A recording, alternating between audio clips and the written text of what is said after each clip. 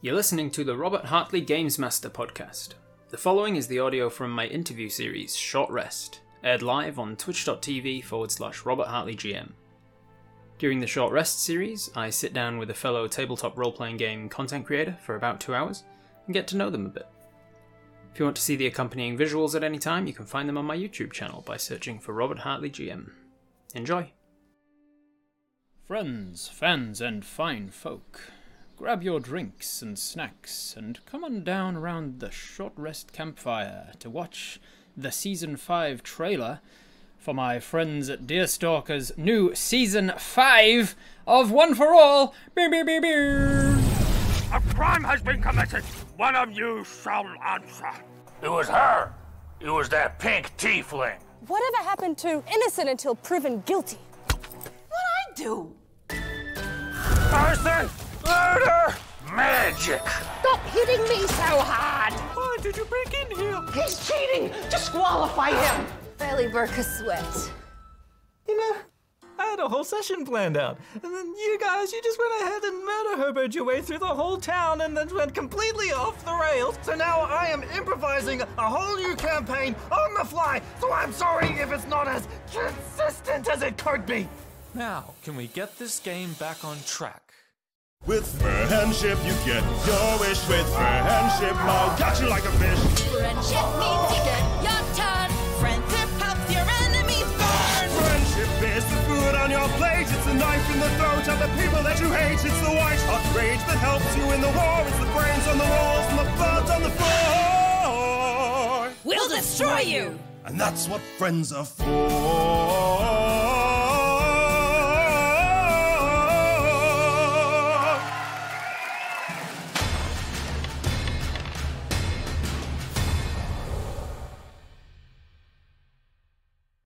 And how was that? Did you enjoy it, everybody? Welcome in, all of my friends. Hello, hello, hello. Welcome to Short Rest. Welcome back to Short Rest, I should say. This is the first time that I've had return guests. Say hello. Make sure I've got your audio. Yes. Good. Hello. Good. Yeah, we're back. Yeah, first time having return guests to a Short Rest. I interviewed or chatted with, at the very least, you guys. 2 years ago or so now. When I was. Has it been that long? It was something like that. Yeah. Wow, really? Yeah, when I was first starting the Short Rest series, it might have been like a year and a half or something.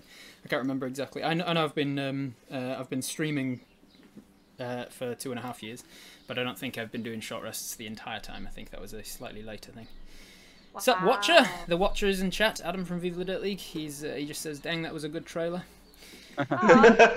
Thanks, man. He's like, "Damn, that was a good trailer. I wasn't expecting it." Was it like a normally damn? That stuff's shit, damn. But like, yeah, maybe it was a damn. Maybe it was damn. I'm surprised as everybody else here that it turned out as well as it did. Well, it's it is nice seeing like little moments, like little character moments we decided to do in the moment get represented in the trailer as well. Yeah, it's like one of the best parts of this. Like, you got to show the best parts in the trailer. See, like, yeah, no, it was really fun. you're like, oh, I improvised that bit. Yay! Yeah, I mean, it's very interesting. Like, having edited the trailer, you know how people complain that, like, you know, movies these days show too much in the trailer. But I was just like, when I was editing this, I was like, oh, everything's so bloody brilliant. I want to put all of it in. How do I cut stuff out? So you were the one responsible for the edit of the final edit of the trailer? Yes. Very good. Well, we'll go down the lines and introduce people so that people from my community know who the hell I'm talking to today. People who may not know who you guys are, may not have seen your content before. So, Deerstalker Pictures, if you haven't checked them out, go and do so right now on YouTube. We'll wait. And then we'll go down individually across the line as well, and we'll start with my friend Thomas, because he's right next to me. So why not? Hey Thomas, who are you? Man. I go by Forgeling. I play a character called Archius, who is well, we don't say that on stream.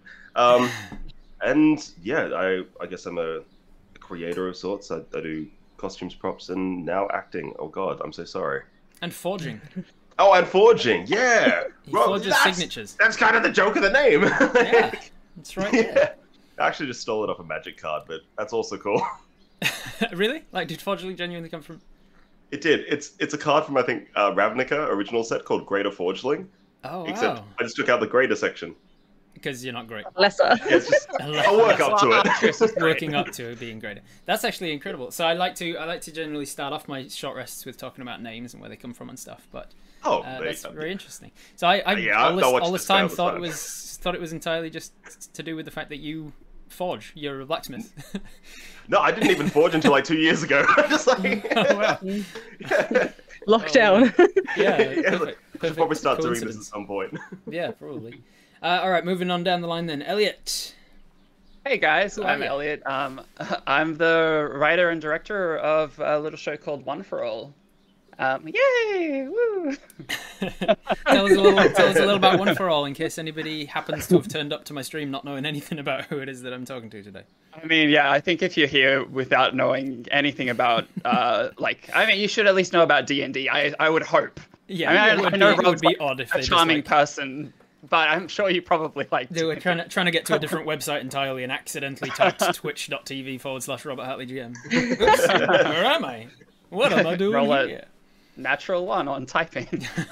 Oh my god. So One for All is related to D&D. We've got that much. Yes, so it's like a web series on YouTube which follows party as they go about the lands, just getting into all sorts of trouble, pissing off a whole bunch of NPCs, that sort of thing, and we cut back and forth between the events in the fantasy world and them playing the game at the tabletop with the dungeon master. And it's for anyone who's like, I don't want another actual play of like 3-hour content every week to watch. No, this is like comedy skits about D&D. It's not actually following an actual like game so much. Yeah.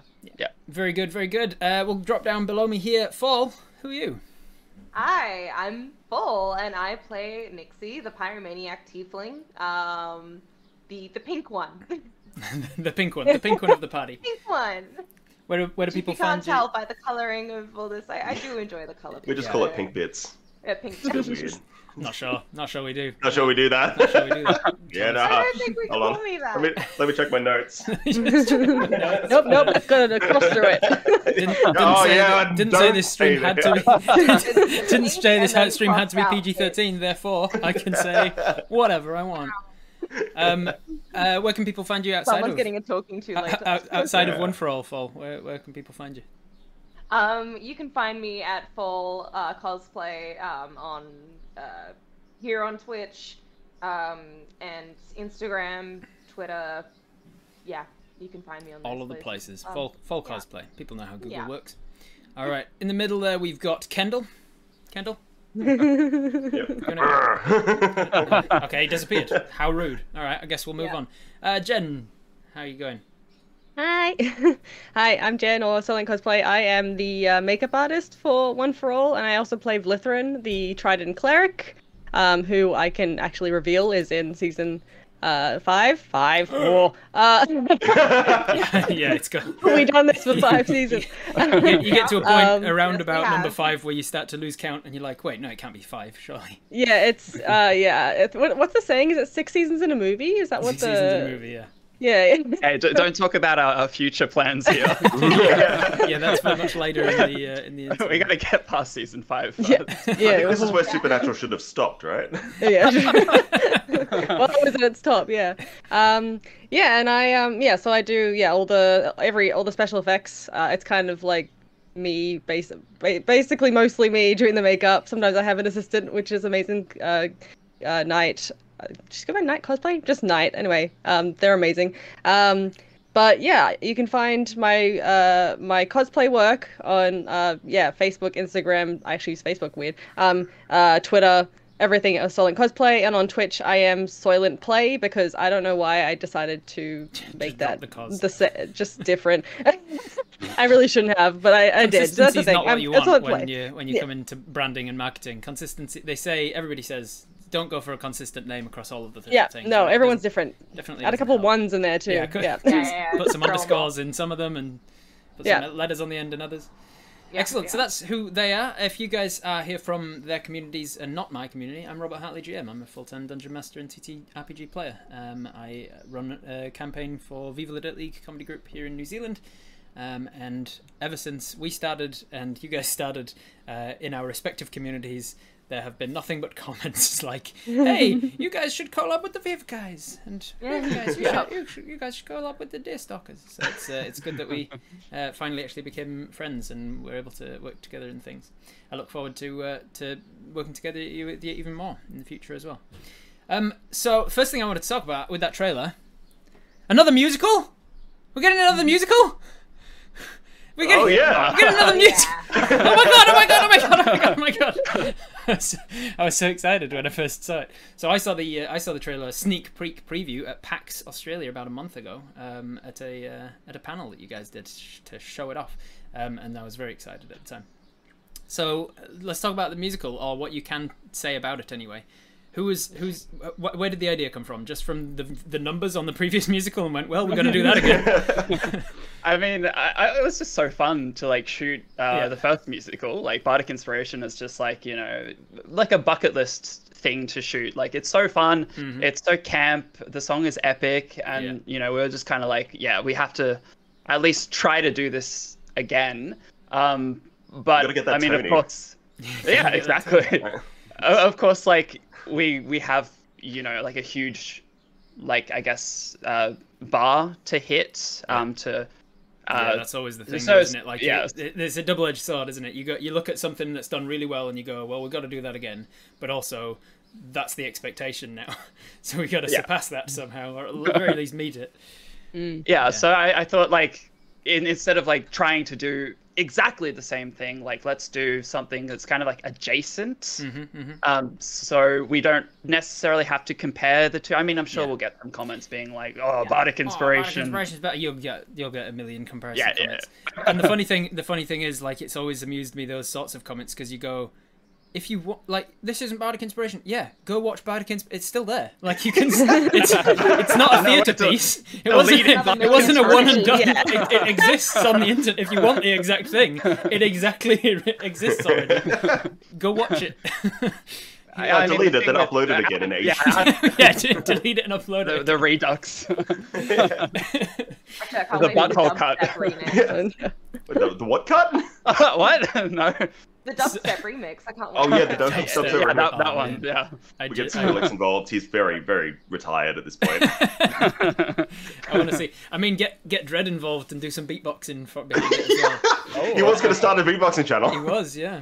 He was. We're going to hold him to that. So the idea, obviously, there you go. We're going to do a musical for this next season. What is the next step in that? You go, we need lyrics, we need a plot, we need an idea. Which comes first? Yeah, so I mean, I originally had the idea of like a bard off, or like a battle of the bards. Right, and people who've watched like the recent uploads to our channels, we did like a little kind of like sneak preview of who the new character is going to be, as like a little introduction thing, and people just really loved that character. So I don't think it's much of a spoiler to say that there's going to be a bit of a back and forth between this guy, and you have not heard his name's Zephyr, played by Matthew Predney, and Matthew is just an amazing singer. He's got a beautiful voice. It's like he's a triple threat, like, you know. There he is, right on the camera, right there. Boop. And so you're saying he's better than, like, it's good to have an actual singer be able to do it this time? It's so good having a real actor on set finally. Like somebody who can actually sing. Because the musical was great, but like now we've got somebody who can actually like sing. So when we talked about the redux of Bardic Inspiration, we're just getting Matt to sing it instead. It's just delete Bardic Inspiration, dub over Thomas. Don't even like try and cover it. Should make it super obvious. Oh my god. Well, all right. They did drop it on me. It's like, by the way, have you seen the other guy? He's like he's like a full-time theater like extraordinaire, and I'm like, oh, okay, step it up. Me singing in the shower suddenly. Hey, I've seen you sing karaoke, bro.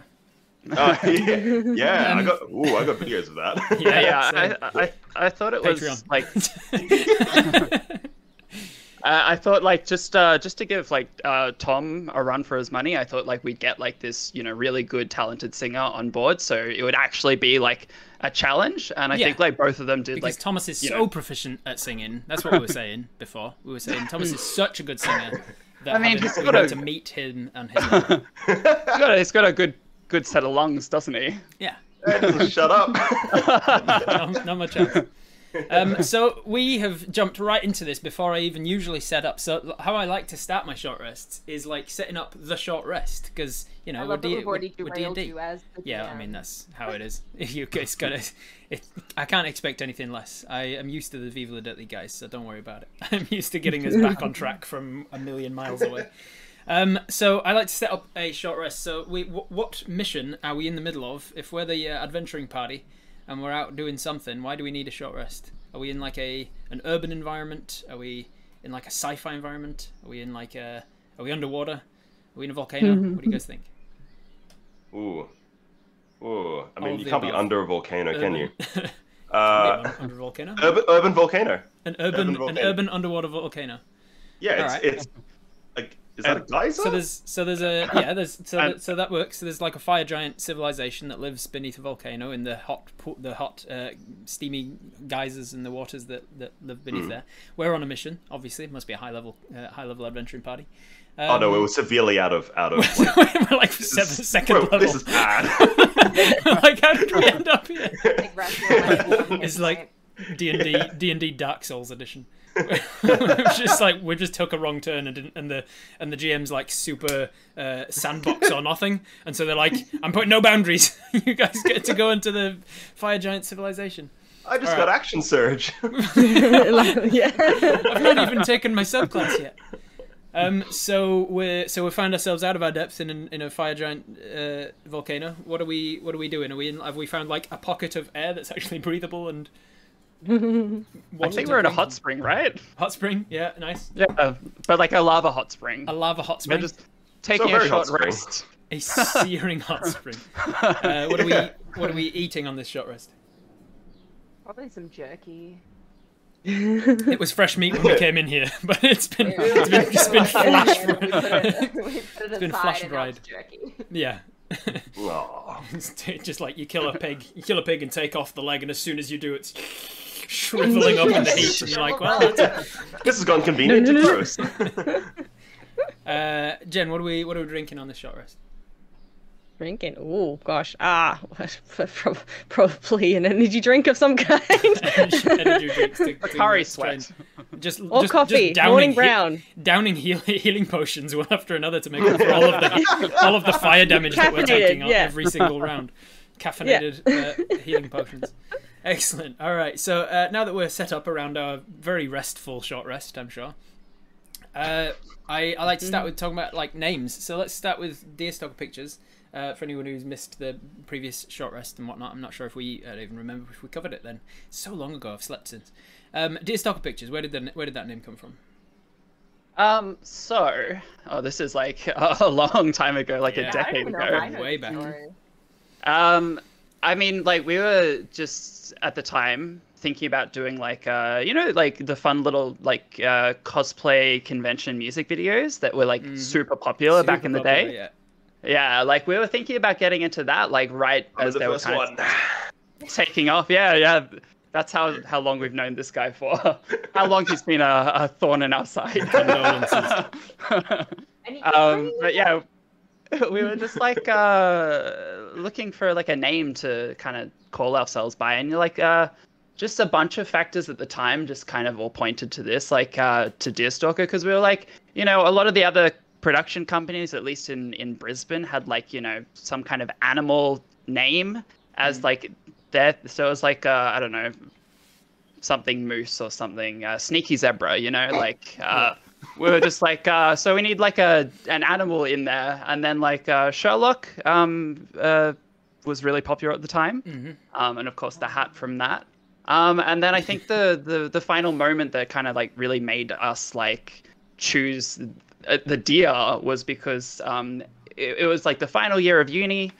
We were trying to do like our film for the year, and I wrote the scripts, and it was like, you know, kind of inspired by like Princess Mononoke. So it's like you've got the forest spirit that looks like a stag, and we were just like, how do we get like a deer in the film and film it? Like we didn't know how to do that. Like, of course, because we're students, we're like, yeah, anything's possible. We'll just figure it out. Yeah. Just go find a deer. Yeah, just go find a deer. And then we drove home from uni at like 2 or 3 a.m. in the morning. And like, I live across the road from a golf course, and driving down the highway just on the medium strip between the two roads was deer. Just close, nearly. There were three deer, like a mummy, a daddy, and a little baby deer, just casually walking up. A little rainbow. And we all ate well that night. Yeah, it was just like this surreal moment, like, because obviously they shouldn't have been there.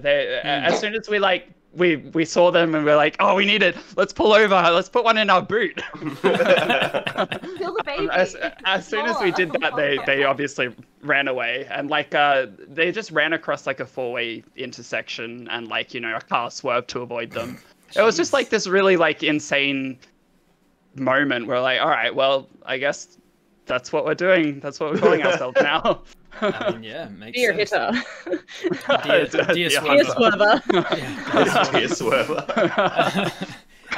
And then so you started out with the sort of cosplay stuff. That's how you met Forgeling, because he used to do cosplay, which explains his lack of acting talent. Yep. And then there we go. And then you met Fall's like, what? You can't just say that. She forgets that we've hung out a lot now. I'm a lot closer with Thomas these days than I used to be with, like, the first time we interviewed you. In which you still gave me a lot of shit. So you got to start as you mean to go on. Then you met, like, through the cosplay stuff, you also met Fall and Soylent and Eva, because Eva does cosplay as well, right? And all that stuff, or no? No. Yeah, we know Eva from the cosplay community and also the Lolita J Fashion community. Right. So, you know, when we were trying to figure out, like, I have an idea for a D&D show. It's like she was actually the person who kind of like ran our first one-shot for us. Right. So she's kind of responsible for all of this mess. So if you're looking for someone to blame for One for All. I know Thomas from when I was quite young in the cosplay community. I don't think I like telling you. Don't say the story like that. I was 5. Well, you know. He was 27. I was 12. Whoa. No, I think I was like 14 when I started like fully cosplaying, like getting into it properly. And that's how you met Thomas, and then through Thomas you met Elliot? Oh no, I had some friends, and then they were cosplaying Lord of the Rings with you, Thomas. You were playing...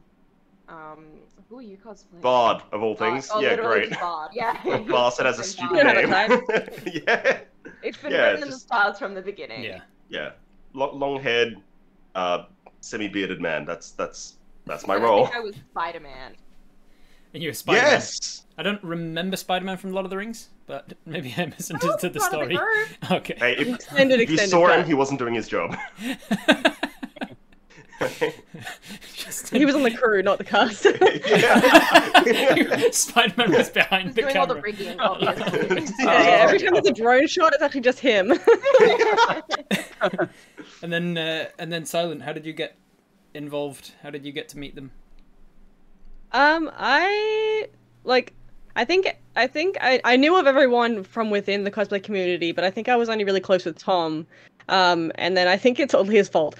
Basically, they had started filming One for All. I think they were like 3 episodes in the first season. And I think Tom basically was just being like, we need a makeup artist. Hire a makeup artist. I have a friend who's a makeup artist. And just poking people on the side until finally they were like, okay, fine. We'll bring someone on. And then I came on for Murder Hobo was my first episode. Where I got to just throw blood directly into Eva's eye, which was fun. Unintentional. So it was a good first impression. I'm a professional makeup artist. Oops. Yeah, here you go. But yeah, so I think I came on and I helped obviously Fall with the Nixie makeup and did the blood and stuff. And I think I must have been helpful because they were like, cool, you're coming back for the rest of all time forever. And then I think I got Thomas to help me paint my back like once. Oh yeah. And then since then he was just like, no, I'm never doing this again. We need a makeup artist. Though to be fair, like it I drew a penis. penis on my back, and I'm like, I Weaponized can't. incompetent.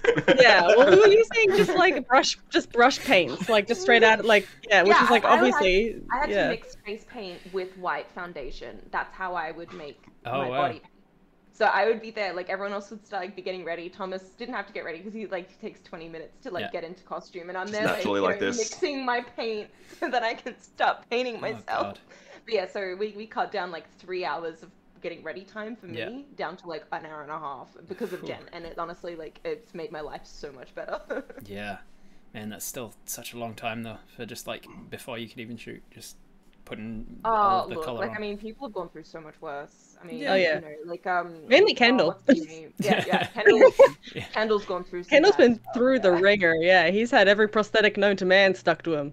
Oh my god, and around him as well. Like he's been on stilts. He's been in like stilettos. Like, corsets, contacts, teeth. And that's why we got him involved. Give me a yeah, true. Give me a rough ballpark figure. How many NPCs does he play this season? This season? Well, oh my god! Yeah. That's a trick question because he plays a lot in the final episode. He plays like jumping way too many. 20. Double digits, easily. We did not half-ass that episode. We full-assed it. How many episodes are we looking at for season 5? We're doing 6 again, so we just kind of settled on. And he does like 20 NPCs over those 6 episodes. Yeah, that's a lot. That's the last episode. Wow. Okay. Cool. Yeah. I just got. It's really fun though. I'm just thinking of from my own experience with the Viva guys and doing the green screen stuff and how they're like, can we try and cut down on the number of NPCs that you're playing because of the time it takes for you to get in and out of costume? We need to get through the green screen in a day, so we need to actually have time to get through it all. And if we're playing 20 characters in a day, we're not going to get through. Yeah, I mean, like, just because we wanted to, like, this was our first season where we got actually like Kickstarter backing. So season 4 and 5. Thank you to our generous Kickstarters who helped us reach that goal and helped us like go like all out, like plus ultra, just so ridiculous. So we spent all of that money and more just to make Kendall into as many people as possible. Just all of the money just on him. That should have been just the Kickstarter goals of like after a certain amount of time you run out of stretch goals, so you just like the next stretch goal is I'll add another NPC for him. And the next stretch goal is I'll add another one. That gets a hat. I don't know. I get the hat, thank you. Every goal after a certain amount is just more NPCs for Kendall, but like exponentially more as well. Yep. All right, cool. So we get about 6 episodes to look forward to. Does that? So one thing I've noticed different about the way you're doing things now is that you've also got those like shorts and standalones that you've been putting out. Are those aren't included in the 6? So you've got the 6 main body episodes, and then you've got all these ideas for these other things that you've been putting out. You got more of those shorts and standalones as well, or were they to be like to tie people over between 4 and 5? That was because we kind of knew with our Kickstarter like deliverables that we were a little overdue for that, so we're just kind of like COVID, all that stuff. But we're just like we're waiting on post-production, like we got like a song and like music and VFX and all of that stuff to kind of wait on. So we were just like, let's just do like some little like bite-size just standalone mini episodes to kind of tide people over. Right. And also just introduce or reintroduce some of the characters that are going to be returning. Because obviously since like, season 1, season 2, all that stuff, we've grown a little bit. So we've got a lot of new followers who maybe aren't familiar with these returning characters. Early stuff. Yeah, if they haven't gone back and binged every episode so far. Because that's another thing you got to take into account is that like after a while you've got enough of a body of work that there are people who aren't going to go and watch it all because it's so much and people aren't going to see them in order and things. 33 main episodes out. What's the sort of duration are we looking at for the episodes of season 5? So they're all about like 6 to 7 minutes long. Yeah. Longer now as well. That's a hefty episode. I was going to say, is that that seems longer than previous seasons? Is it? Yes, it is. It is a little bit longer. I mean, every single time we're just like. We just want to tell longer stories, you know. It's really hard to. We're just slowly by season 72, we're up to like hour-long episodes, and you've just snuck in there with it. You just tricked people into watching long content. We're actually trying to stretch people's attention. Yeah, train people's attention spans back out again, like, teasing it back out. Stretch it back out again. But I'm wondering whether or not there was is also because of the location why it's like there's just more to show of like the surrounding area as well as the actors in this season. I wasn't there, so I don't know exactly. Oh, but, it was the best experience ever. We had a great time.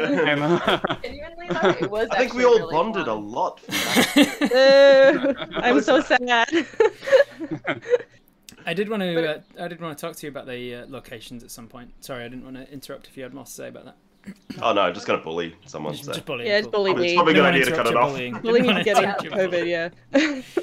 Yeah, I wanted to talk because there's some incredible locations in the trailer alone. What is that something you've been able to do because of the funding, the excess funding, or because you've spent more time filming now and so you've had more time to actually just do location scouting?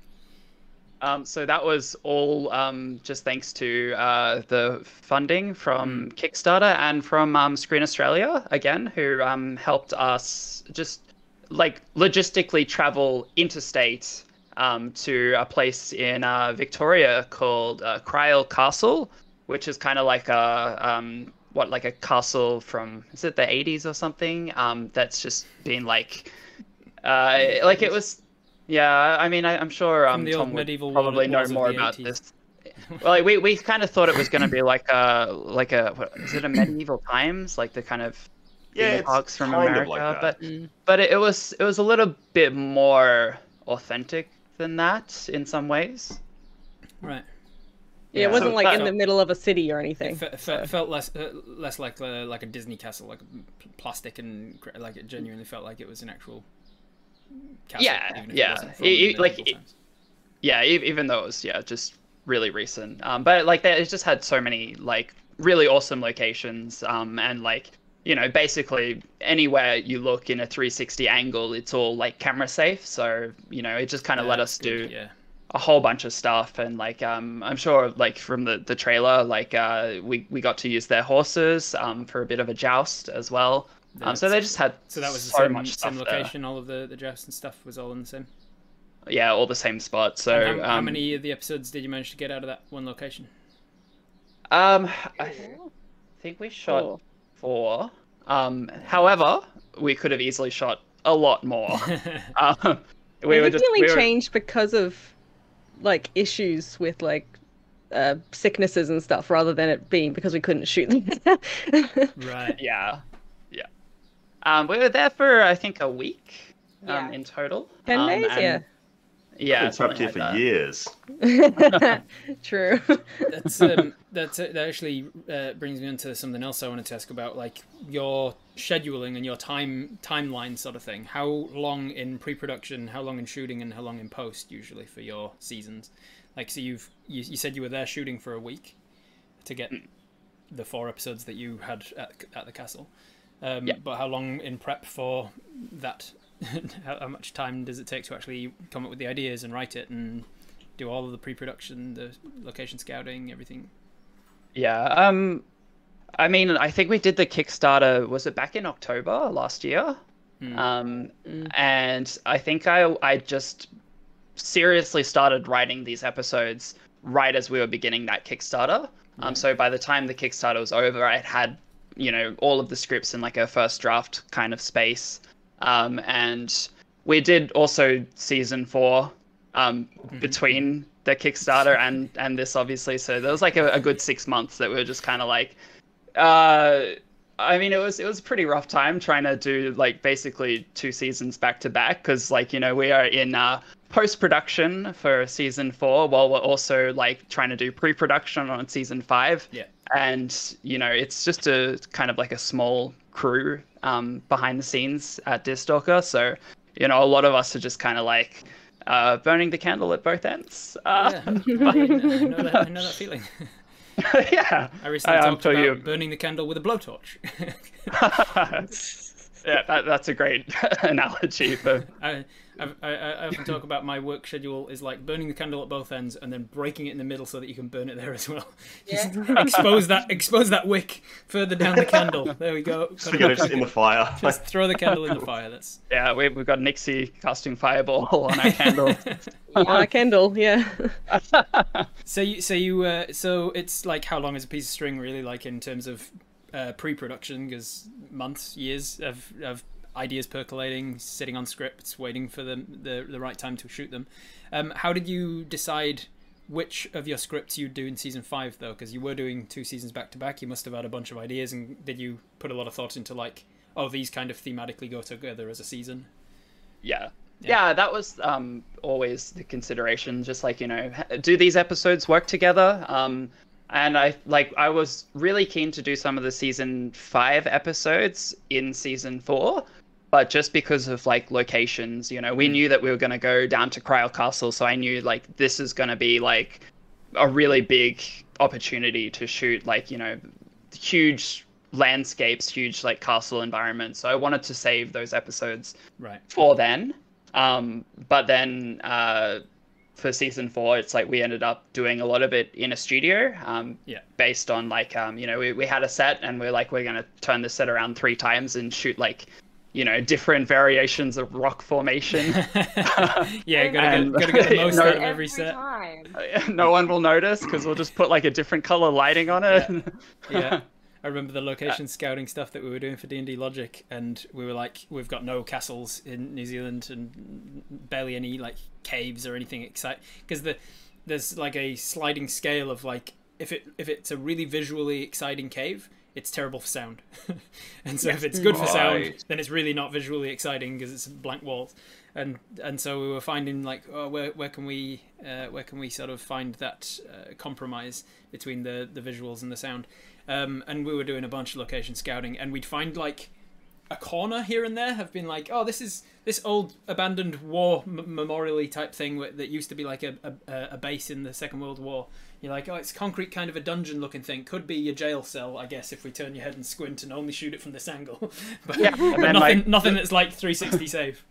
And then you do the reverses in a completely different space. Yeah, completely different space. And then ADR most of the lines. Was there a reason why you guys didn't want to do ADR, like over the top, if it was bad for sound? There was one in particular that was perfect for my finale episode. That was like a perfectly circular dungeon with pillars in it and everything. It was pretty much like they'd taken the memory of what I had in my head when I was writing it and just made it a location, and I was like, this is it.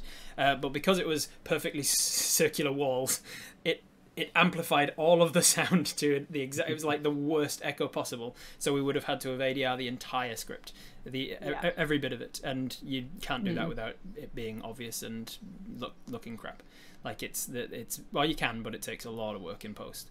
It would have been much more costly to do that because of the extra work that it gives you in post to have to ADR everything. If you have to ADR one character because they've got really difficult prosthetics in their mouth and it's really difficult to talk or whatever, then you can kind of get away with it.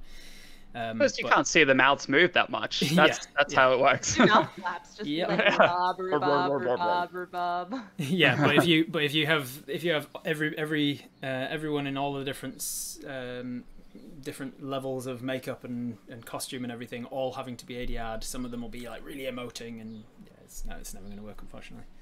Yeah, we luckily haven't had to ADR an entire episode yet, but definitely have like bits and pieces. And there's always like lines that we add in here and there.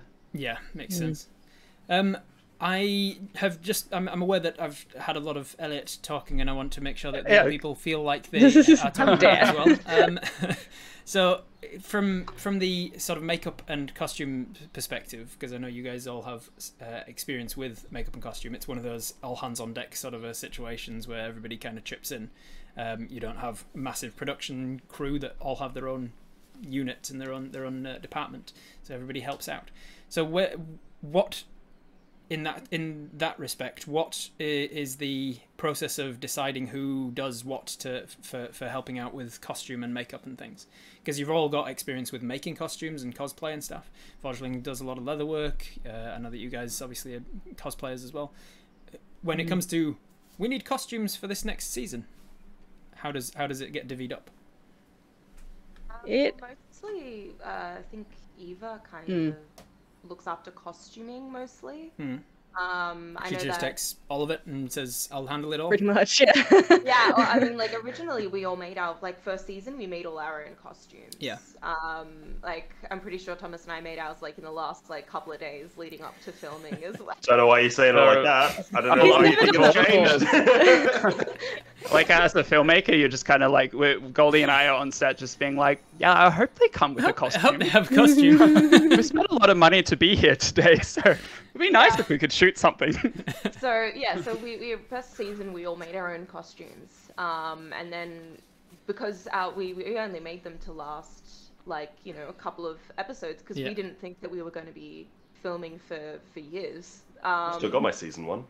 Yeah, I mean I still have her laying around somewhere too, but it's just not, like not the best condition. But... yeah, not in a great condition. They started falling apart. Like we would have to like fix elements right before filming or during filming, because we didn't make them. I mean, I didn't make it to last. I made it like I make my cosplays. Like we're on an event at an event, and then it falls apart. You remake it, and then you go to another event. But then it got to a point where it was like, obviously this is going to be a lot longer lasting, and so I passed my costume off to Eva to redo and remake for each seasons because she actually has a degree, or like she actually studied costume making. So I was like, I feel pretty safe just handing it to you, and we'll collaborate on what it looks like and all that sort of stuff. So most of the costumes are looked after by her, but I'm pretty sure you made your own costume, Jen. Oh yeah, I forgot about that. Yeah, I did Lutheran, but that was also partially because obviously, hearing that Eva makes the costumes. When we say that, that means like the extras, the main cast, the everything. Yeah. So she has a very very big workload every season in pre-production. So when we can hand off certain elements to other people. That's usually what we do, and pre-production for makeup isn't nearly as extensive as for costume, so I usually only need about a week, maybe more if I'm making my own prosthetic from scratch, but most of the time I just need to source that stuff and that's it. All my stuff happens on the day, so I have time ahead of time. So when Elliot came to me asking me to do Blitherin, I designed and made that one myself because I've been doing it for years, and it was just easier on Eva to not have to have a full cleric build to have to do. Plus I had ideas because I really wanted to do web fingers for Lutheran. So I really wanted to be involved in that because I wanted the to make gloves for her and stuff, which ended up coming out quite good. I was happy with them. Did you regret that decision later on, like once it removes your manual dexterity on set, or no? It's actually not too bad. I can't use my phone, but like with any gloves, but like otherwise, it actually has like because the fabric is stretchy, so I can just have full range of movement. I can't like grab anything like a bottle because the flap there gets in the way. But it's really good for holding twisties. Yeah, really good for face palms. You're the unit table. Cheese dust in there. Into the draft box and walk around, offering them out. Yeah, here you were. Yeah. I love having the dust on my gloves that will never come off. Take just the gloves to the dry cleaners every after every shoot.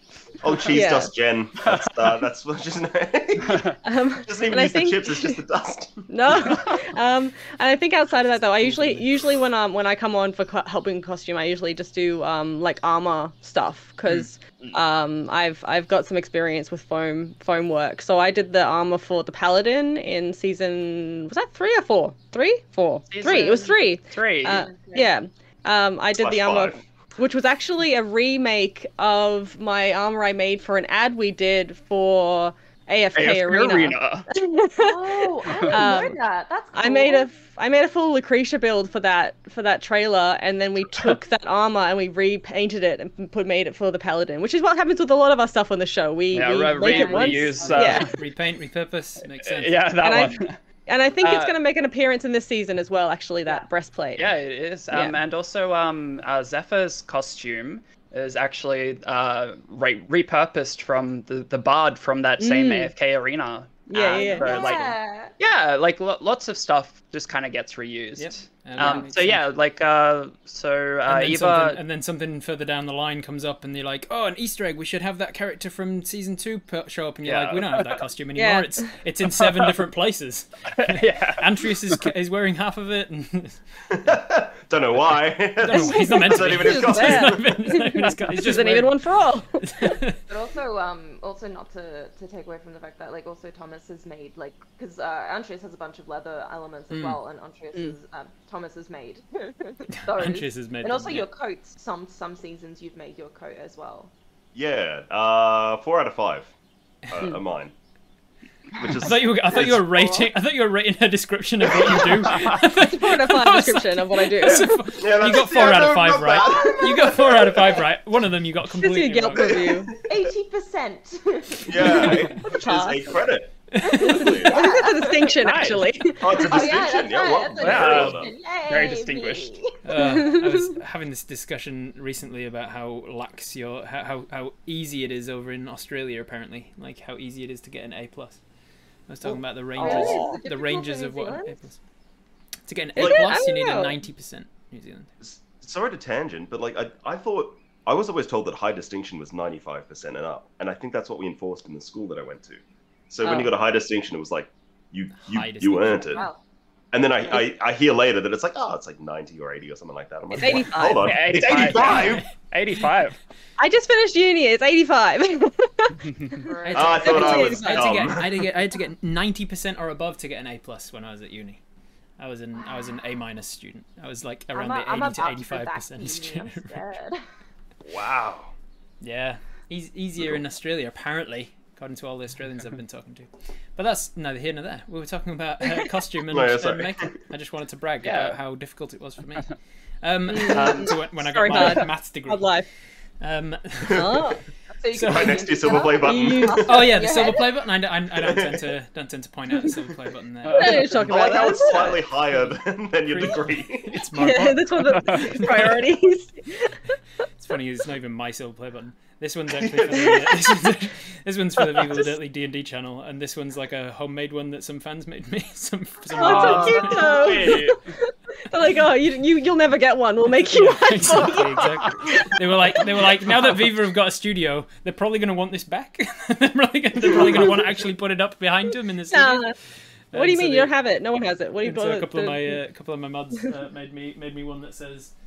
Presented to Robert Hartley GM for passing 6,900 subscribers. Nice. 69. Yep.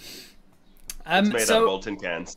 So do you still do the leatherwork stuff for costuming, Forge, or not? Not really. I guess I kind of had the same amount of involvement with costume as Jen would have. Right. I think. Just from a logistical standpoint, because Eva is up here, we got her to do probably 95% of the costumes, either making or sourcing. So she's kind of overseeing it all. I was gonna say because there's some costumes that she won't be making. Obviously, there's helmets and metalwork stuff. There's armor and things. Yeah, they make the helmets. Sometimes, yeah. But other times it's easier to just if it's only going to be in it for one scene. Yeah, it's just easier to kind of source it, rent it. Yeah. But just because of logistics, Tom does not live in Sydney, so it was easier for him to make my own shit. Yeah. I say shit, but I do quite like. Yeah. I like the season 5 look. Yeah. It's so cool. Are you the only one, Tom, that lives outside and has to travel when you're for shooting, or is everybody else kind of meet up as well? Yes, I'm the problem Not for child. long. Yeah, the problem. No, but not. Yeah. Wait, where are you going, Jen? Oh, yeah, no, not for long. I'm going to Germany. This is how I just leave. So, this is how you announce it. Yeah. Yeah, back to Canada. Let's go. No, I'll be moving back to New South Wales very shortly. Really? Yeah. Oh, yeah. Sorry, I didn't. This is fairly new news. No one. No one knows. Oh yeah, just the 136 people watching. Well, they don't know my address. So. But if you want to, neither do you. But yeah. Oh yeah, no, Rob does know it. No, but I'll be going back up, and so I don't know if that's going to be. I can start being a maker again, or if that's just like it's just a proximity thing. I don't know. I'm not really answering any question. I'm not even sure there was a question. I'll be just rambling. It's okay. Yeah. I'll edit that out later. So we were roughly talking about like how long things were taking. So we got to like costume, makeup, that sort of stuff. How long when you get to a set and you're like you've got all of your pre-production done, you're actually into the production side of things. You mentioned, Fall, it takes like an hour and a half to get into Nixie. Yeah, if we're being hounded by Vinny, then yes, it's about an hour and a half. How long till? Yeah. Yeah, because it'll be like, so do you think you can get done in like 30 minutes? And we're just starting to apply like the pink, and it's like, Oh, I've had many conversations with Vinny about the way that he needs to tell me when he needs stuff done by, because he's be like, I need them ready by this time, and I'm like, cool. Well, Vinny, we've just started makeup and there's still costume. He's like, oh yeah, costume as well. I forgot to account for that in the schedule. Yeah, because we have like a whiteboard when we get ready. That's just like, okay, so this person needs to be in makeup by this time, and then this person needs to be in costume by this time and ready for set by this time. So we have like that's kind of a schedule.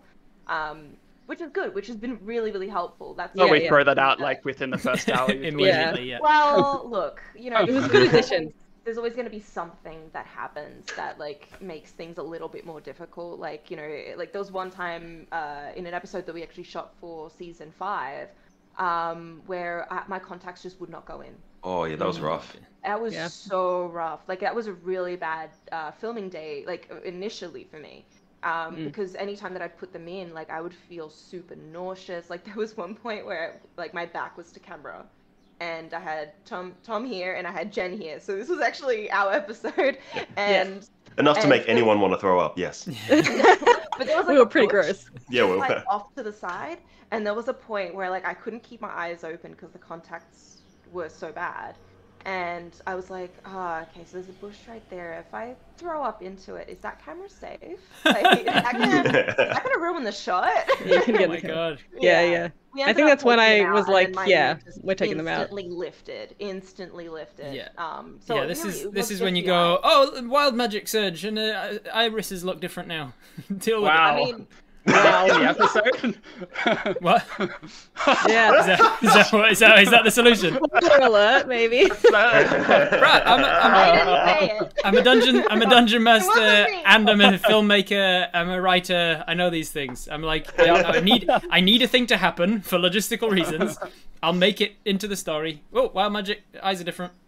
It was actually the best episode for that to happen on, honestly. It was. That was the one. You see in the trailer that Nixie's blue. I was about to bring up the fact that she's got blue skin in one thing, and she's also got a beard of feathers at some point. I love my feather beard. It was so fun to make. The thing is, because the mouth hole was so small, like I had to just be like, when you talking like this. Although on the back of asking about, I guess, our getting ready and stuff, like AD's in for D&D Logic. Oh yeah. What? Oh boy. Thankfully I didn't have to be involved with that because Jesus, there were a lot of costumes and prosthetics and things. Yeah, we had to put Emmett Skilton in his Goliath makeup, full bald cap. Bald caps aren't easy. Nope. So bald cap and all of the makeup on it with his tattoos and stuff, his Goliath tattoos, and put him in like big old boots and stuff, and all of his skin down every arm, all of its exposed chest and everything, all had to be grayed out. And then Adam in all of his blue makeup and his horns and everything, his tiefling stuff. And you're like, I'm gonna get an armor. Yeah, I was. That's why I wrote myself as human fighter. I was like, I'm wearing armor. I'm not getting in costume or makeup. And then I regretted it immediately because that armor, although looking good, is very uncomfortable. So I definitely regretted that after 3 days. Yeah, there was a lot of timing issues about like making sure this person was in costume and makeup by this point and this point and blah blah blah. Mm-hmm. Yeah, it's so wild the difference between like when you're cosplaying and like what you can deal with comfort-wise when you're cosplaying and then what you can deal comfort-wise when you're acting. Yeah. It's actually different. Like, because I think with acting as well, because you're like a lot of the time, I think you don't not a lot of people who are in acting know this, but a lot of time you're just waiting around, waiting for your scene. Hurry up and wait. Hurrying up and then waiting. Yeah. Waiting for your scene or waiting for like lights to change around, cameras to change around, like all that sort of stuff. And it really gets to you when things are uncomfortable. Like it feels like you're just like, because when you're going to an event or doing a photo shoot, you're meeting people, you're walking around, it's like a constant flow of things. But when you're filming, if there are things that are uncomfortable, it gets a bit much. Yeah, the heat is the biggest one. When you as soon as it's hot, everyone's like when you put something on. You put something on and you're like, yeah, this is fine. And then like after an hour, you're like, oh, it kind of twinges a little bit here, or it kind of rubs a little bit, or it's resting on this part of my hip or whatever. And you're like, yeah, it's fine though. Yeah. And then it's fine after 3 days of shooting. You're like, I've never been in more pain. Yeah, we have a scale for Kendall for when he's in a really extensive makeup and costume situation. We're like, okay, we have a scale of 1 to 10. Tell us where you're at, Kendall. He's like, yeah, sure, no worries. 10 is hospital. We figured out pretty early on that we have to add 2 or 3 to whatever number he gives us. Saying, So he's like, oh, I'm a 5. We're like, oh crap, okay, hurry up, finish shooting this thing, get him in the chest, like, because he never tells us properly because he's such a trooper with everything. And there are some builds that are just like, you can't get away from the fact that, like, say the Aarakocra from season 4, it's just you're blind, you're in a corset, you're in heels, it's a lot. And it looks amazing though. Yeah, like such a cool costume. Suck it up, Buttercup. It looks good. Yeah, he looks amazing. But yeah, we always want to take into account how they're feeling in the actual costume and stuff, because everybody else is kind of used to their costumes, but Kendall gets a new costume every single episode. So it's like going through the ringer every single time. But he always handles it so well, and you can never tell on screen because he's always like just like he gets through it really, really well. So I kept telling myself, like, when the armor was hurting for D&D Logic, I was like, the pain's temporary. The pain's temporary, but the episodes will last forever. Yeah, I'm gonna look good in this armor. The fans watching it, they don't know that you're in pain. They don't really even care that you're in pain. They just see the finished product, and if you're just there like, oh, like one of the episodes, one of the episodes was long rest, and it was like taking the piss out of how the next morning everything's healed fully, and I was like, I'm going to be in the background putting my armor on. I'm not going to be in armor for the next morning scene. Like when we cut to the morning and the Goliath's all like, oh, I'm all healed again. I'm just going to be in the background and the cleric's going to be putting my breastplate on me, so I didn't have to weave it. So I just found excuses to just be like, don't put it on.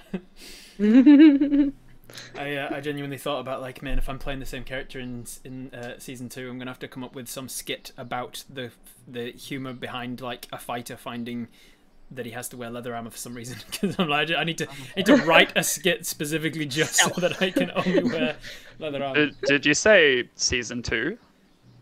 I might have. We did a writer's room for season 2. We decided instead of me writing all of them, and so we have written the scripts for season 2, but we've been sitting on them for a while now because they're doing studio stuff. The Viva guys did the Kickstarter, was successful in getting enough money to buy a studio. They've bought it out in West Auckland, and now they're renovating it. Oh, I know, right? Wow! Wow. We're in. I mean, you got to go with real estate. It is, man. Yeah. You got to go where you can afford. So we bought a studio, and it's out in Auckland, and we're renovating it. It's got they're working on the board set. They're working on the D&D tavern set. All that sort of stuff. We're hopeful that we won't have to be hiring out the D&D space anymore, because there's just a heck of a lot of extra, like, overheads and stuff to hire another space when you've already got your own studio sitting there waiting. So we're trying trying to find the time and the resources to make sure that they can renovate that quickly, so that we can actually get shooting in that space soon. And as soon as we've got that, as soon as we've got the tavern set and the fake caves and dungeons and stuff that we want to make, so that we can actually have somewhere to shoot for those sorts of scenes in season 2, then we can start shooting it. Yay! So a while away yet, but it's in the works. We've got the scripts. Pretty much sitting there waiting. Make your plate armor out of leather, by the way. Yeah. Hot tip. Not even kidding. I genuinely think that's one of the things we should do. Yeah. You don't actually have to wear it. Like it just exactly activates. right. Like a mage armor type. Exactly. That's the skit. That's the skit. We found it. I'll write something about like finding magical wild magic surge. The human fighter has a wild magic surge and no longer needs to wear armor. Get like an amulet or like something. Yeah, and then you get your magical girl transformation into like magical armor. Yeah, it's just in like Gotta find a talking medallion. Just subclass into barbarian and then be like, it's fine. When I get hit, I get mad, so it's good now. Yeah, I gotta do a skit taking the piss out of the Tasha's Cauldron magic items that are like tattoos that can give you armor or something, barrier armor. Oh yeah. Look, I've got a tattoo that's not that one. Oh no. That one I just thought looked cool. It's chicken noodle soup in Mandarin land. All right, so live, laugh. So we're talking about how long it takes getting in costume and stuff. Then once you're all in costume, you're ready to actually start shooting. How long does an episode take? Are you shooting several episodes at once, or are you focusing just on one episode? Yeah, just because it's all like location based, we're gonna do like basically aim for one a day. Yeah. And I think just for season 5 we had some pretty long days, like unexpectedly long. And that's just because I mean, like the day before the shoot, we actually had 2 crew members come down with COVID, and they could no longer be on set, and one of them was Jen! Hey! It's very selfish of you, Jen. Why did you do that? Yeah, that was a real stressful time. I called Vinny in tears, being like, I don't know what to do, Vinny. I have COVID. I can't come. And he's like, okay, cool, great. So I will throw a massive props to my assistant makeup artist, Lorelei, who had to go from being not on the show at all to being the full-time makeup artist for most of season 5. I was on the phone with her. Drop her other commitments? Yeah, no, she was on for being my assistant, and she was like, yeah, I'm excited to help you out. And then I called her up being like, listen, you might have got to a do all the promotion. Yeah, you are now the head makeup artist. But I literally made a 10-page document going step by step on each makeup look so that she wouldn't have to figure it out. Yep. And while you doing had a that, fever. I was going to say you were doing that document while you were. While I had COVID, it was just before I was actually bedridden for 3 days. So I managed to get it done, and then I was stuck in bed. But yeah, I had like a 2-hour conversation with her about what to do, saying she could call me whenever. She was obviously she got frazzled because she was like, that's a lot of responsibility, but she stepped up to the plate. And as far as I've heard, she did a really good job of making things happen, even though she she was trial by fire. We just threw her in the deep end. So the 4 episodes of Kryl were done by her, and then I did 2 of the episodes back here in Sydney, which is obviously the one I'm in, and there's a second one that I did the prosthetics and makeup for. So but yeah, I wasn't able to go to Kryl, which was very stressful for everyone involved. At least for you, you did find out that you had COVID before you got on the plane. Yeah. Because our poor BCam operator only found out when he arrived at the castle and did his rat before he was allowed to come on set, and it just came back positive. So he had to spend 7 days isolating in a strange hotel room at the castle, and we had to feed him chicken nuggies underneath the door. Yeah.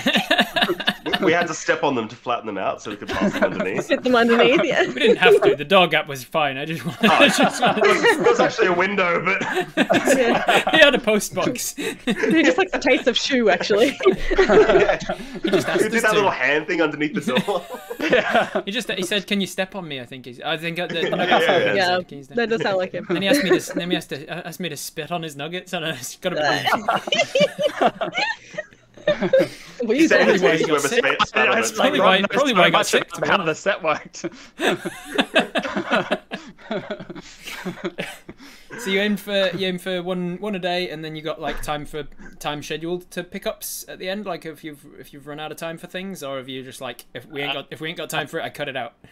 Yeah, we do end up cutting a lot of shots on the day, and a lot of beats, which is always a shame. But we do like get to do pickups at the end, like in like green screen stuff. So it's usually like I'll try to get like the wide shots of everything at the very least, because I think it's way easier to comp like a person into a close up than into a full on like CGI background.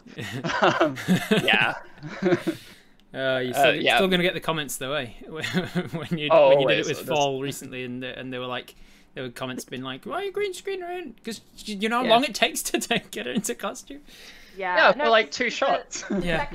And the day that you guys actually filmed Mogdar's video, like I was the maiden in the Bardoff short as well. So right, yeah. I wasn't even at Nixie on set that day. Like I was completely different. So it just didn't make sense to like put me into Nixie makeup again. Here, have an hour and a half and all of the time and money and resources. Drama. Yeah, no thanks. For like 2 lines. Not that much. Like it's like we've cut it down, but it's still a long process, and it's also a huge process to get out of the makeup too, because like it's not like I can jump in the shower and I'm done. Like it's like I have to like scrub that makeup off and take all the glue. Have you that's thought around. about doing winter episodes and putting Nixie in full costume up to here? That's what Ryan was. Right. How do you know all this, Rob? Because I'm telling you, I know how the industry works. ways to cut things down, reduce. Yeah, you can see from season 1 to season 5 how very slowly we're covering Nixie up more and more. Yeah, because your like, costume in like season 1 was like. This part like seems to always have to it's stay, just like, just the boob a little window. visible. You gotta know how things sell. You gotta know what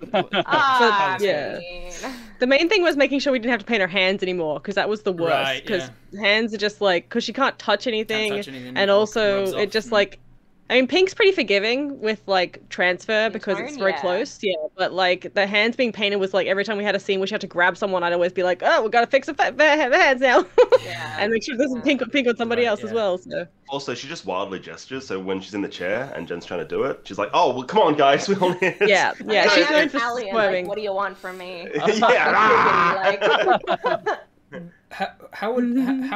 How easy would it be to get some sort of like stretchy skin, like you can arm you get socks? those those we arm actually socks, did make those. We did, yeah. They And didn't. they're just like, I don't know. I find them a bit uncomfortable, and like I don't know. We did try like it a for a little skin bit, but I tight just suit don't that you think could it be worked. wearing instead. Yeah, they're good for stills, but for acting they're a bit constricting, I think. Yeah, you could probably be able to see them like wrinkling and things as you move, I guess. Yeah, because the other thing that people kind of forget that that Fall has to deal with is that it's like it's a whole ordeal. Body paint plus wig plus sclera lenses plus a full costume.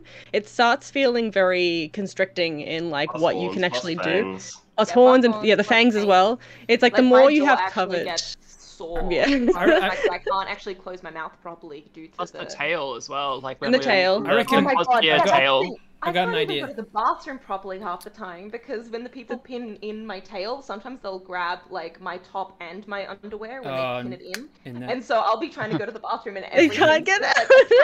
So I'm like, no. This is why pajamas had the butt flap. Yeah, we need a You butt have flap one of for them next- right under the tail. I think we talked about that, actually. With like a shiwi, like A shiwi, maybe yeah. like a shiwi. Do we have enough budget for a shiwi next season? Maybe in Pat Purse's homebrew world, tieflings all have penises. Perfect. Yeah. That's And it. they solved I it for you. just have a Or penis. here's an idea as well: go back to before season 1 and don't play a tiefling. Why did you think that would be an okay thing to do? You should have been in the room when I was trying to suggest an all tiefling party episode. All tieflings, yeah. I just want it so that I can be like, see, welcome. Yeah, to everyone should the experience tiefling every once in a while. when they're doing that, I'm like, oh, can I be a tiefling? They're like, no, shut up, you're a human. I'm like, oh. Human bard. You'll like it. Human bard, man. Can I at least get like pointed ears or something? No, nothing. No. Can I be like a ranger or something? No, you're a bard. Shut up. Sing, boy. Sing for us. Dance for me, monkey. I mean, can you imagine Antris as a ranger? What the hell would that show be? I can't imagine Thomas in any role. He's not very... not very horrible. It's just can't see on screen. It's kind of embarrassing. Not a lot of range. In his singing as well. Not a lot of range. Yeah, he's got like 3 semitones. That's it. And they're not like consecutive ones. They're just like 3 random semitones in throughout a range of octaves.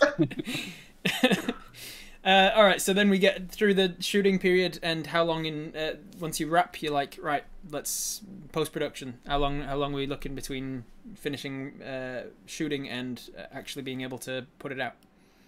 Do you ever do pickups like during post-production? You're like, shit, we didn't get this. We need another scene. Yeah, so we did 2 days, 1 day worth of pickups in a studio, just to get all those like little green screen insert shots, just to like make the cut better. But I think that happened a couple of months after. What month did we shoot? Do you guys remember? March. March. Yeah, so March to November. Wow. Is how long post-production took. But I think we were also just my timeline's all over the place because, like, you know, 2022 is all a blur. Yeah, I think we released... Genuinely, somebody said something May. about 2018, May. and my brain... What's that? It was May. Yeah. The voice of God says it was May. It was May, apparently.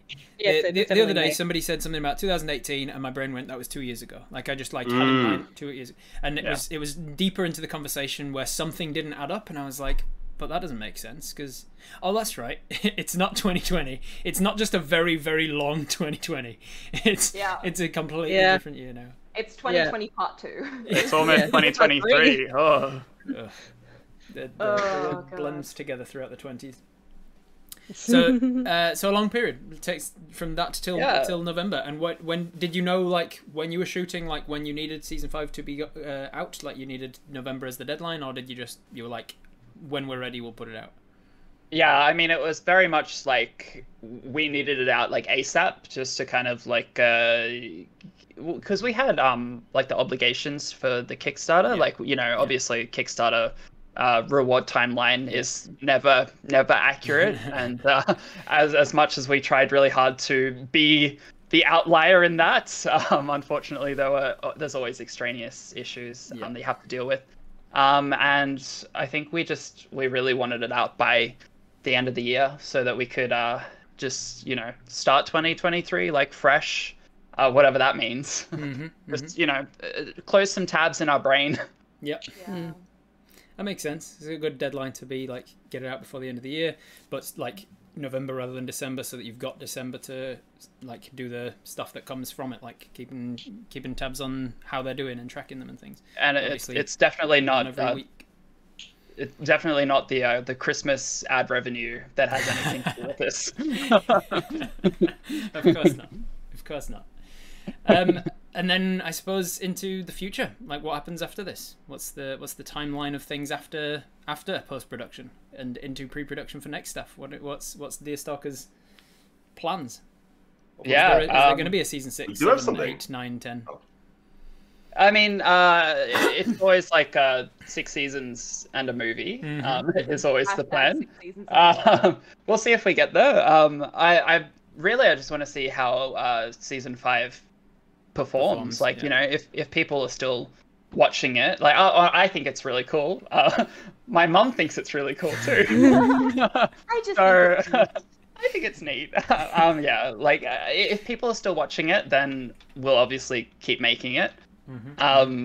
It is obviously a very expensive and time-consuming show to make, so it's really going to be up to the fans to, like, if they want to see more. And obviously, like, we want to keep making it. We want to take it to the next level. Like, you know, we're always talking about like where can we elevate this to? Like, we're gonna approach, you know, Netflix. We're gonna approach all the streaming services, see if they want a piece of it.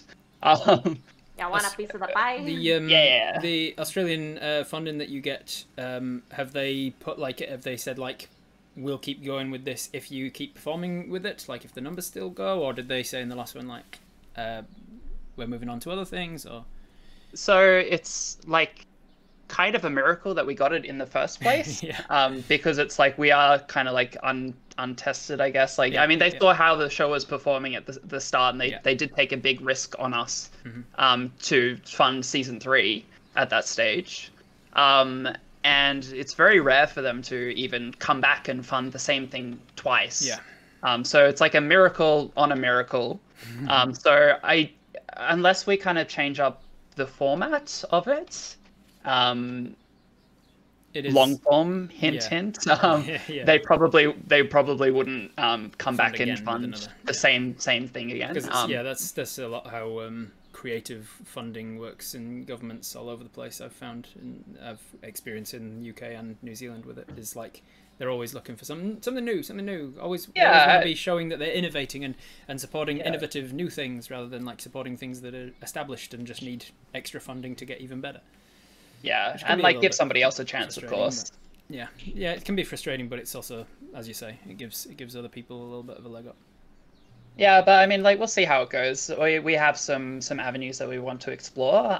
But in the meantime, we are just kind of gonna do something else in between whatever comes next. So we are actually next week we're gonna shoot some Elden Ring skits. Oh, nice.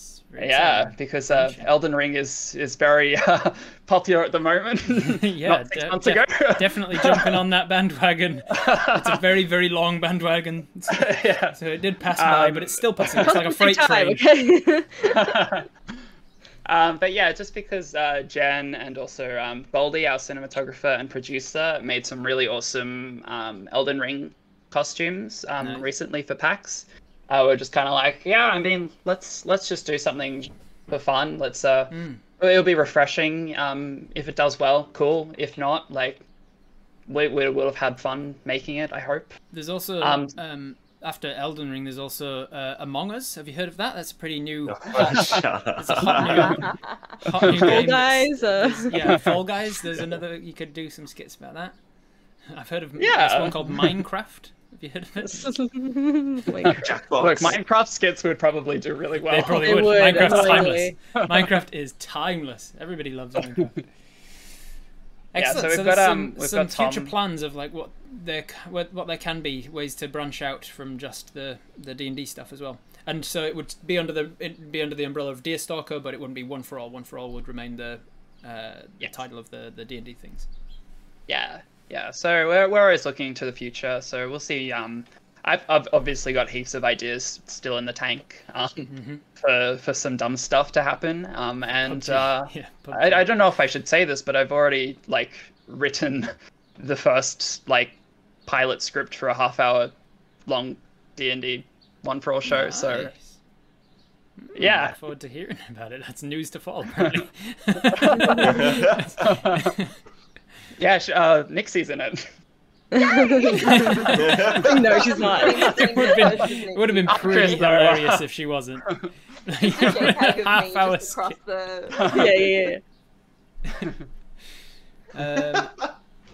Lorquin says, before you dig too deep, Rob, Viva are also doing Dark Souls Elden Ring skits. Are they actually? Wow, who knew? What? Oh my gosh. All those minds. Who knew? Yeah, there's nothing new under the sun. PUBG skit videos, yeah. Oh my god. Goldie says they actually do have a PUBG skit video with like 0 views. Oh yeah, you guys do have PUBG. You guys got a Fortnite one as well. Is it PUBG or is it It's Fortnite? Oh no, it's Fortnite. Pardon me. Is it Fortnite? Yeah. Same. They did all these Fortnite battle video. royales look the same. I'm trying to learn one of those. First-person shooter battle royale. Because I mean, can we say that you had some other projects as well in different time periods opposed to fantasy, Elliot? Oh, like what? No, you can't. Well, I mean, okay, I will take that cue as no. Overwatch 2. Yeah, there's Overwatch 2. Let's not do Overwatch again. So I like to wrap out with talking about some questions from my chat, because I'm completely ignoring them while we're here chatting. I've got fascinating guests to talk to instead, but I am seeing the questions as they're coming, guys, especially if you are using your channel point redemption to say ask a D&D question. If you do that, it goes into the redemptions list, and then it won't get lost. So if you have any questions for me or anyone here, make sure to ask it using one of the channel point redemptions, and I'll get to that in a moment, and we'll start asking those questions. But before we do, the last sorts of questions I've just had like some quick fire stuff that came up for me while I was watching the trailers. One question I had since season 3 or 4 maybe was, why did Kendall swap sides in the real life table? Why is the DM on the other side now? Oh. Logistical reason? Because so it's actually Eva's apartment that we were shooting in. Right. And she moved to a different apartment. So you just it was we just went with that. And like, yeah, I could have like horizontally flipped everything just to keep it the same. People are gonna notice with like something. Somebody's moles. I'm sure, on like the wrong side. the writing on the DM screen. It's like, why is it the writing on the DM screen. Fogling's hair streaks on the other side. Yeah. If it's Eva's place, I imagine it's also the next question. Whose are all of the books and dice and terrain and things that you usually set out on the table? Is that all Eva's stuff? Not all of it. Some of it's our own dice, and some of it's Kendall's. Yeah, Kendall's a nerd with a lot of books. Some I think we also got from Scott's books. Some of the terrain stuff?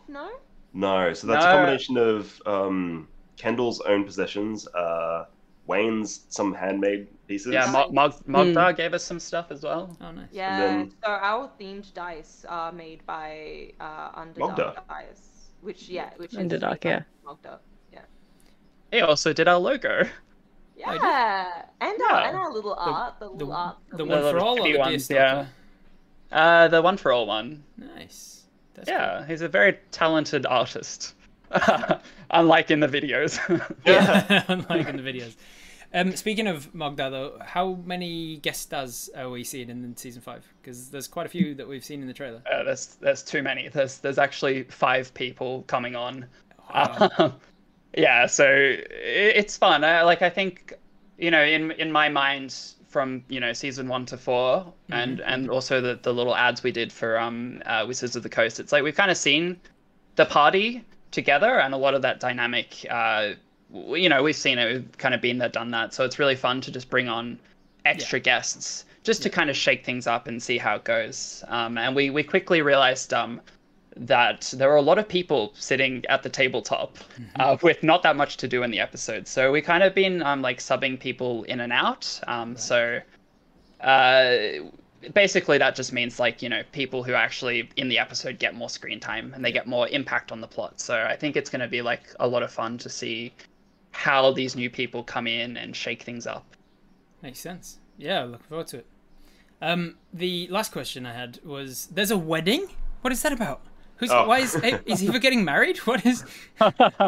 Ooh, you have to wait and find out. I just loved. I went through it before, and I was just seeing if there was any Easter eggs in the background or anything. So I was going through frame at a time through the trailer, and then and doing it that way. And I don't know why it took me doing it that way to notice, but Forgeling just you're dabbing your eyes with her train. Yeah, there's some moments where Elliot's yeah, do that, and then it's do you have to do that? Do you really? And we find the line in between. You find that line and cross it as often as possible. And we have Nixie eating the flowers as well in the next shot. Amazing. Nixie eats a lot of weird stuff this season. It was so dusty as well. They had so much dust on them, and so I'm putting them in my mouth and then going. Oh, gross. I'm also allergic to dust, so that doesn't help. Oh, that's not good at all. But it made a very good shot. But hey, yeah, you gotta suffer for your art. That's what we were saying before, aren't we? That's the art is the only thing that matters. Yeah. I pre-dusted those flowers for a bit of a laugh. with something Cheese well, dust. Yeah, It was cheese dust. Jen. Lynn's just coming out with cheese dust. All right, we'll start getting into chat questions then, because we've got a few rolling in. We're going to have time to get to them all. So, firstly, we have from Clem Approves, which costume of Kendall's...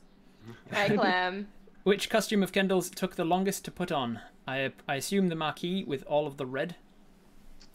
Is it? It's not BBEG, is it? Yeah. Yeah, Balgruner. BBEG, yeah, it took a while. If it's a makeup costume combination, because I think, yeah, BBEG. Oh yeah, Ligma. Ligma did take a long time. Ligma was a really extensive, but that's not One for All. That's Lord of the Rings. So. Which is canon, by the way. Which is canon. We've now made Ligma. Yeah, but in actual, I think it was. I don't know. I mean, there's a character coming up who took a while in one of the. I don't know if I can. I mean, no, you saw it in the trailer. It's a Mogdar episode. The other he's in orc, is he? Yeah, he's in a full prosthetic that I had to make from scratch. Wow.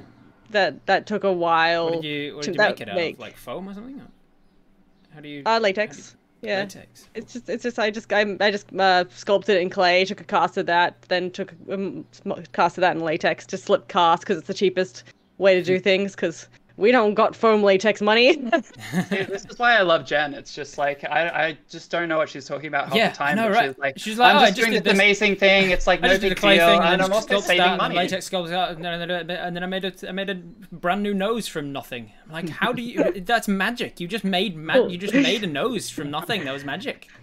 Well, now we have that for like future. So. But yeah, that would have foam latex. Just have it. I'll just play later. No, but BBG was a while. Mogdar's mom took a while because facial prosthetics always take the longest. And then I'm trying to think of a third. Marky doesn't actually take that long because it's just body paint. It's just like Nixie, basically. It's just another Nixie.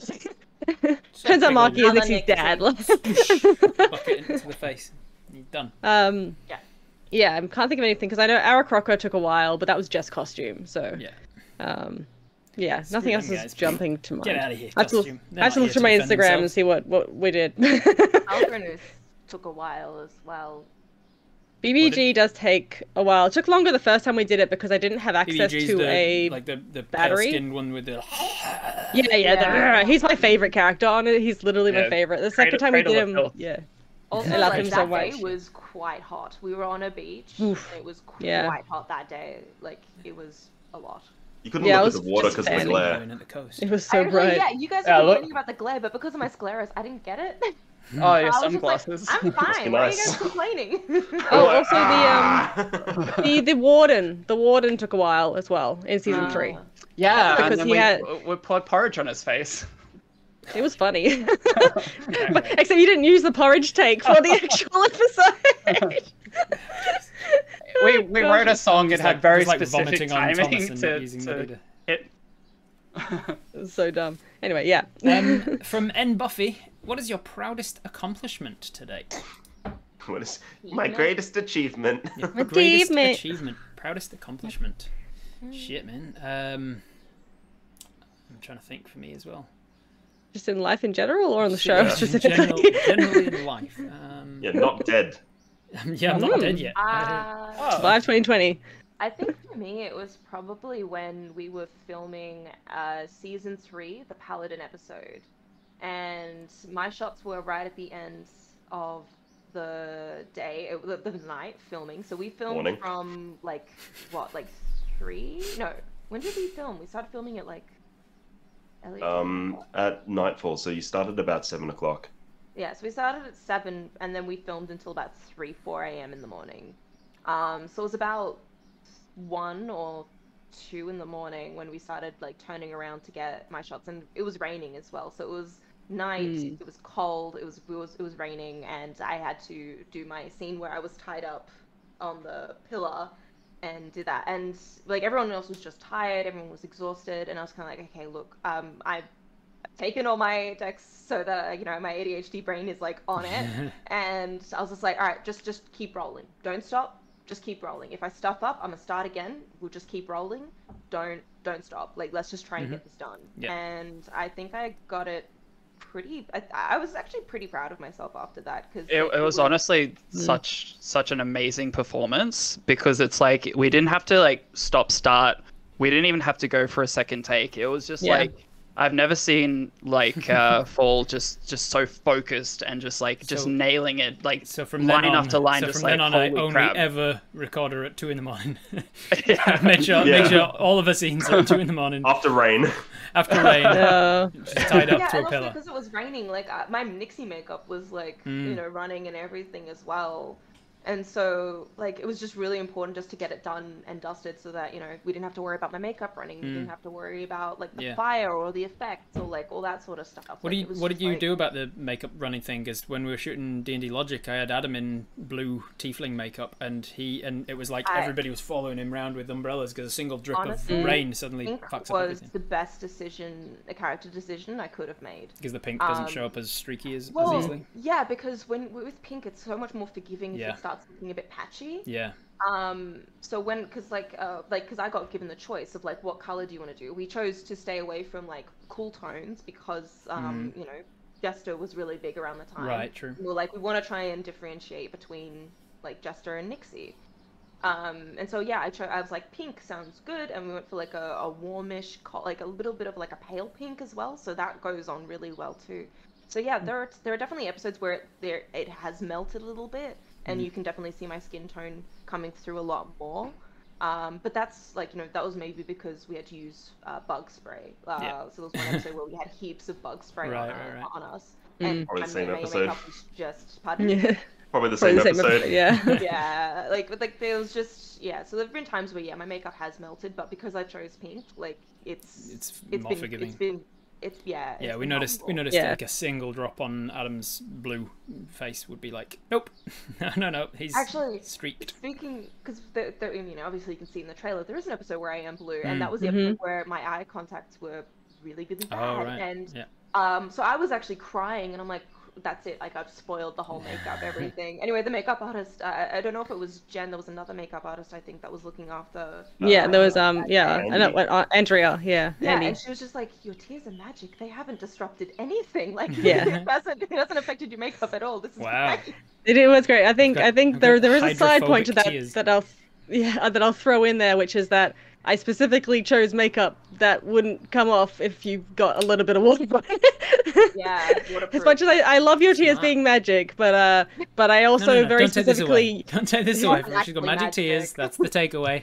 yeah, she's because you're painted in the same. I gave you the same color that basically Zephyr was painted in, because we had an extra.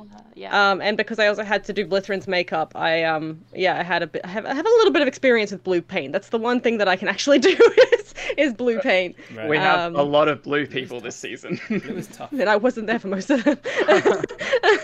But because we usually use I usually use packs if there's going to be something involving sweat or water. I usually use packs, but Nixie doesn't need packs because it very rarely comes off. And when it does, you can't tell. It's only with like Mogdar is in Pax Paint. I'm in Pax Paint. And I think that Zephyr was in Pax Paint as well, so that helps with the wet situation. Sounds like you know what you're talking about. Who knew? Isn't it useful, Elliot, when you can surround yourself with people who know what the fuck they're doing? I love PAX. Yeah, I love PAX. PAX Australia was one of my You can only get it favourite times, once a year. man. Yeah, you can only go once a year. I'm already looking forward to the next PAX. It's like a seasonal thing on Stardew. Don't get me thinking about Stardew yet. Oh yeah, sorry, man. Redial asked, what would be a good place to get started for people who are new to Deerstock Pictures? Would it be season 1, episode 1, or something less obvious? Baywatch. You said I don't know. Baywatch. I think watch season 3, episode 1, and then be like, cool. This is what they're about. If So you want to start know with what we're season about, 3 season and then 1, be like- season 3, episode 1 is the one to watch. Right. And then go to the beginning, watch it all 3 times. We get the views. Yeah, Season and 3 also season 3, episode 1 is in my opinion, one of the best episodes. So it's Bardic kind of all Inspiration, down. Yeah, Bardic. It's a musical, so took it's 3 all days to downhill film, from so. there. Yeah, either do it first or do it last. Yeah. Just build up to it, or start amazing and then peter off. Curly Richo asks, what's everyone's favourite character type to act as, i.e. evil villain, hero, sidekick, etc.? I like playing a villain. I really like villain characters. I like being able to unleash evil genius plans and get away with it, because you can't do that in society. Yeah. I love acts of a campaign that have like a green dragon or a beholder or something as like the big bad, something that is in the lore, very intelligent and tactical and stuff, because then I can employ a bunch of like tactics, and Archfey are amazing ones as well, because then you can like you're always second guessing what they're doing and stuff. I do like that. How about you guys? So is this playing in D&D or yeah, acting? like acting, playing? What's your what I think when for you're me, performing? I love character, like just characters. Like I love it when they're more fleshed out. Like you can tell that there's like something else going on. Like I really, because I am a trained actor, so I've like been doing this since I was about 7. And so like I really love it when I can like dig my nails and my teeth into like a character and like really kind of extrapolate upon like the small things. Yeah. So like, sometimes for Nixie, like I'll add small details. Like the fact that she's never comfortable around other tieflings. You can rewatch these episodes and you'll see that she's just never comfortable when there's another tiefling around. And that does get explored a little. Yeah, we got beefling. That's so shit. Yeah, no, I love complicated and not totally like clear characters. Yeah. So like again with Nixie, like it's kind of like, is she evil? Is she good? It's not really like it's really obvious. And like she doesn't. Is she just simple because she's got a 0 intelligence? Yeah, is she just simple, or is there something else there, or like it's like a whole. It's like I don't know. I love playing Nixie just because like I do find her like fun to kind of play with. Yeah. But yeah, no, I really enjoy characters. That I think tropes can be a little bit too diminishing, or like ones like.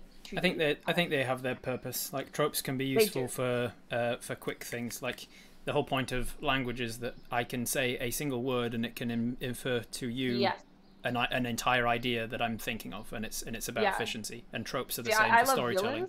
I can give a trope and you can immediately go, I know who that character's meant to be, or I know how I'm meant to feel about that person. Yeah. I love villains where you actually agree with their message, but not with the way that they do it. Like I love that kind of villain. You can be like, I can see why you got to this point, but there should have been an off ramp at some point before you got here. Before you got here. Rob's always bringing that villain up. Well, we'll talk about it later. Thomas, favorite type of role to play? In stark contrast, I'm not trained in anything. Oh, shocker. Yeah, who knew? But like, as far as actually at the table, I think there was one character that I really enjoyed playing with you, actually, Rob. And this was I was talking to Dread about this before. It was the lead up to Storm King's Thunder. We did a prelude. Right, yeah. And you were playing the like the archer, and then I was playing a little like a little teeny bopper elf guy, and it was fun because it got dramatic, and it was like it was a fun game.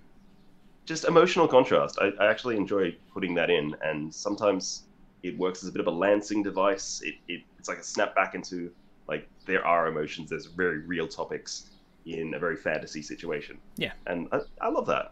That's fun. Jen, characters to play? As far as like acting wise, I haven't been able to do a lot of it, but I do have a role coming up that I'm pretty excited for. I really like intense characters in the sense of like not necessarily like as in evil or good or anything, but just like really like no nonsense, really like. So I think it's because it's like the polar opposite to how I am in real life. Like one of my favorite cosplays to do is like Darth Talon. Because you get to kind of put on the resting bitch face and just like snarl at people, and they're always like, that's so cool and amazing and great, and you're like, cool, I can be like a dick to you. but it's I really enjoy those. I really enjoy those characters. At the table, I usually go for like I go for like really I like fast talking characters because I kind of like to not let myself think too long before I interact yeah. at the table, because otherwise I'll not respond to someone like very quickly, which I feel like can kind of be stifling at a table if someone is like taking too long to think, what would my character say in this situation? So I like to just kind of let it flow, and a part of that is to just let myself speak as my character. Tom's experienced this a couple of times with my character. We have a D&D game, and we also did like a one-shot Pathfinder thing where I played like a surfer chick voice. And I was just like, hey dudes, how's it going? Chillax. Like it was like but it's just I like characters at the table where you just kind of just let it all come out really quickly. Just, usually nice characters, like, but also with a little bit of snark in there. Quicker, thinking quicker, or quick-witted, or whatever. I think it also comes with being Australian, is that you talk really fast. So. Says the Canadian. How about Elliot? You ever do performances in front of the screen? I know for a fact you do, because there's a little snip of you and Goldie in the trailer. Yeah, we had to have our cameo. Yes. Long story behind that, but I will not go into that right now. I just, whenever I play D&D, I just really like playing like big dumb himbos, you know, just like wholesome, just happy to be there, but just like so fucking dumb. Sorry. Like kill it. Kill it. Like kill it's such a sweetheart. And I guess it's just because it's so not me in real life. Fair enough. Makes sense. All right. Clem Approves asks, is that the technotropism? Yes. He's back again. Thanks for being here. The Fancy Unicorn asks, what can people win on your Twitter giveaway? Twitter giveaway? You do. What can we win? I believe Goldie's in the chat and she's answered that. I don't know off the top of my head. Did you answer it? It's like if you didn't, like a gift pack kind of thing. Posted dice, signed, a whole bunch of stuff. Yeah. You can win a poster that's been signed by the cast, nice. As well as some of our metal dice that we're doing. Ooh, fancy. Make sure to head over to Twitter and give them do you follow people on Twitter? To follow them and all that other stuff. You know, I'm good with socials. We're not verified. Sorry. We're not going to pay for any of Redial asks, question for everyone: when was the first game of D&D you ever played, and what was your first character? Let's go quick fire round. We'll start with you, Thomas. First time you ever played D&D, what was your first character? I think I was about 11 years old. I went to library camp. I played, it's as lame as it sounds. Yeah, exactly. It was like, I think, 3rd edition. I believe I played a dwarf. Nice. Elliot? This was back in just before the season 1. Eva introduced us to our first game of D&D, which started everything. And I played Thriathar, a greasy rogue who was a tabaxi but also had a mysterious zip on the back of their neck. Oh, okay. I'm going to hear about the story about that at some other point. Full? I played a high elf eunuch called Philly. And it was 5e, and I was playing it with some friends because they wanted to trial me for another game that they were preparing, and they were like, "We don't know if you're going to be any good yet, so let's just trial you." An audition game of D&D. Nice. Yeah. Jen? So yeah, I played Philly. I'm what you call a later in life D&D player. So I literally only started playing after I started working on One for All. Not because I didn't want to, but because I didn't have anyone to play with ever. So this is the first time I actually had fellow nerd friends, and I played with with Elliot and Eva. Eva ran Kendra ran a game where a bunch of us from the cast and crew got together and did a little game, and I played a half elf, half orc druid named Nugget. Elf, half orc. And my character, yeah. My first was also a 5e. I'm a relatively newer D&D player. Started about 6.5 years ago. Peasants. 6.5 years ago, I started at 5e. My first character was a wood elf monk called Tukamil. Curly Richo asks, "What's everyone's favorite D&D character they've ever played?" Well, there you go then. We'll just same question twice. We'll answer both of those at once. Nomine asks, "What's a location that you'd like to film at next?" Ooh. I mean, Tenerifal Volcano, Underwater. Marianas Trench. Yeah, go on, keep going. The moon. Yeah, moon is good. Moon is good. The studio where they shot the moon landing. Yeah. Oh yeah. With all the LED lights that didn't. VLDL headquarters. Yeah, I was gonna say VLDL studio for me. Like, I want to just get into the goddamn thing. Let's all go and shoot something together. Oh. Everybody, yeah, all of us should shoot at the VLDL studios, I've decided. The crossover that everyone's asking for. Yeah. I'm actually going to New Zealand early next year, so I'm kind of being like, where is everything? Oh yeah, me too. We all just happen to be there at the same time. Yeah, what are the chances? What are the chances? Everyone but Kendall.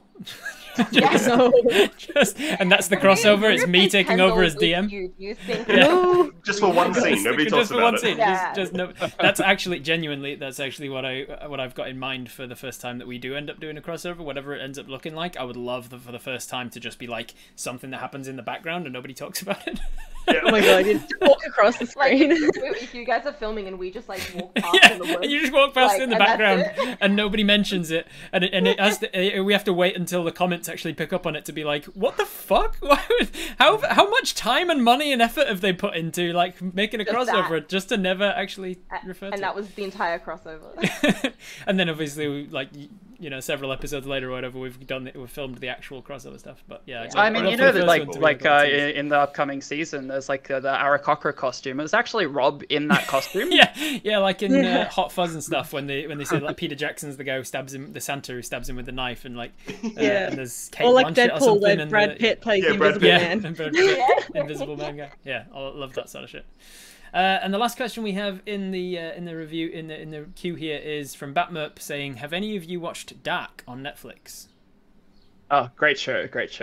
And if not, what is your favorite TV show or movie instead? Assuming that if we have watched it, it is our favorite. Only if you haven't, what is your favorite?